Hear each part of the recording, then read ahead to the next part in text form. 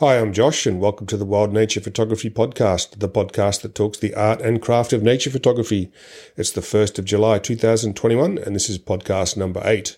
And it is a beautiful winter's day here in Melbourne today. The sun is shining, there is no wind, it is cool, and in fact, it's actually quite cold, but a beautiful day. Not great for photography, but it's really nice to see some sun and have a bit of a break from the rain. We are still getting quite a bit of snow up on the Alps, which is fantastic, but with all the states locked down here now in Australia as a result of the pandemic, except the state where I live, the irony of that is not lost on me. It's difficult to get up to the snow and photograph, so I'm hopeful in the next couple of weeks I might get the chance to get up for a few days and do some photography in the snow here in Australia. So on this episode, we're going to be talking about photographing what you're passionate about. But just before I get into that, I just want to take a moment and say thank you to those people who have reached out to me to say how much they've enjoyed the podcast and how much they are looking forward to future episodes. And thanks also for the suggestions of things you'd like to hear me talk about. To address the questions, I've had 2 people ask me if I have a Patreon page where they can support the podcast and help with the hosting fees, etc. I don't actually have a Patreon page, and I'm not sure I'm going to go down that path. I'm not sure it's the right sort of support for what I'm doing. But if you do want to help out and you do want to help with the hosting fees for the podcast, you can buy me a coffee. There's a link on There's a link in the show notes on how to do that, and you can contribute there, whatever you're comfortable, if you're keen to help with the hosting of the podcast. So moving on, let's talk about the topic of the day, which is photographing what you are passionate about. Now, this is something that I talk about a lot and teach when I'm guiding trips and workshops around the world and when I'm giving lectures and seminars on photography. I'm a very strong believer that you should photograph what you are most passionate about. And the reason for that is if you're passionate about the subject that you're photographing, you are without doubt going to do the best possible work that you can. You're going to go the extra mile, you're going to work harder, and you're going to produce better work because you appreciate and are in love with the subject. And that's very much the case for me and what I do with polar wildlife. You know, when I'm out photographing penguins or Arctic fox or polar bears or snowy owls or whatever it might be out in the field, I am certainly photographing subjects that I'm extremely passionate about. And that means I go the extra mile. I'll stay out longer. I'll wait for better light. I'll wait for better weather, and I'll try as hard as I possibly can to make a great photograph of that subject.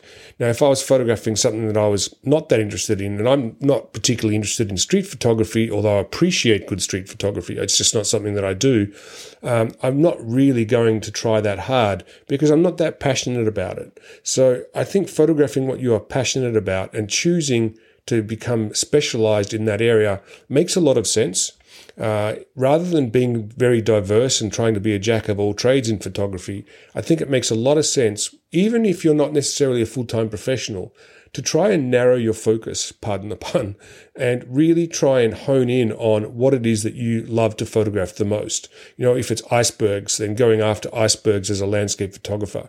You know, the nice thing about icebergs, I guess, is that they're transient. They're never the same. They're here today and they're gone tomorrow, and they're always changing and in a state of flux. And if you're a landscape photographer, that's a fantastic thing because it means it's almost impossible for anybody else to replicate your photograph.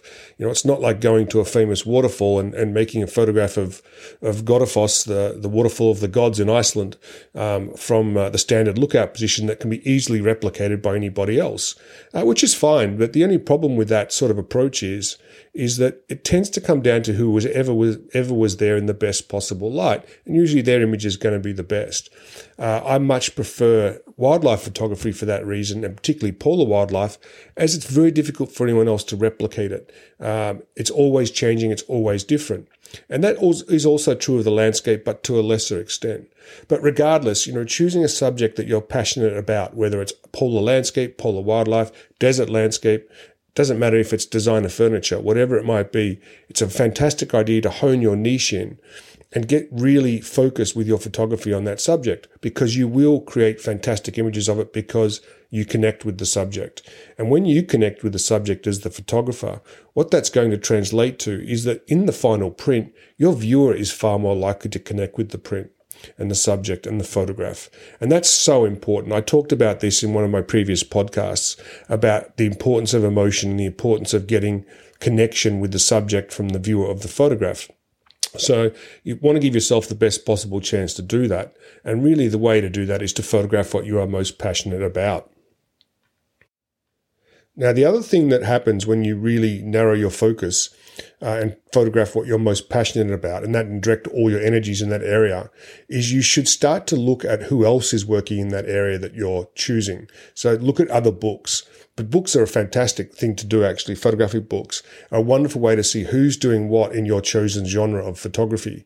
And this is something, again, that I'm really big into and I talk about a lot when I'm giving lectures, is the importance of knowing where the bar is set in your chosen genre of photography and knowing who else is working in that space.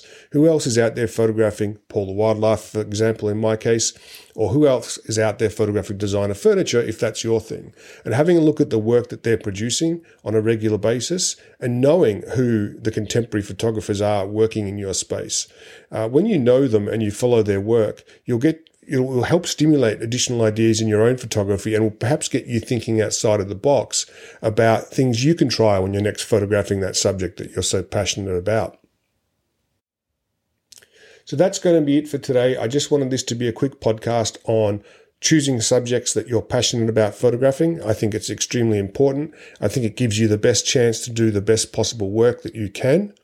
And you will also get the most enjoyment from it because you're out photographing something that you love. So that's it for today. I'm Josh. This has been episode 8 of the Wild Nature Photography Podcast, and I look forward to seeing you out there in the field.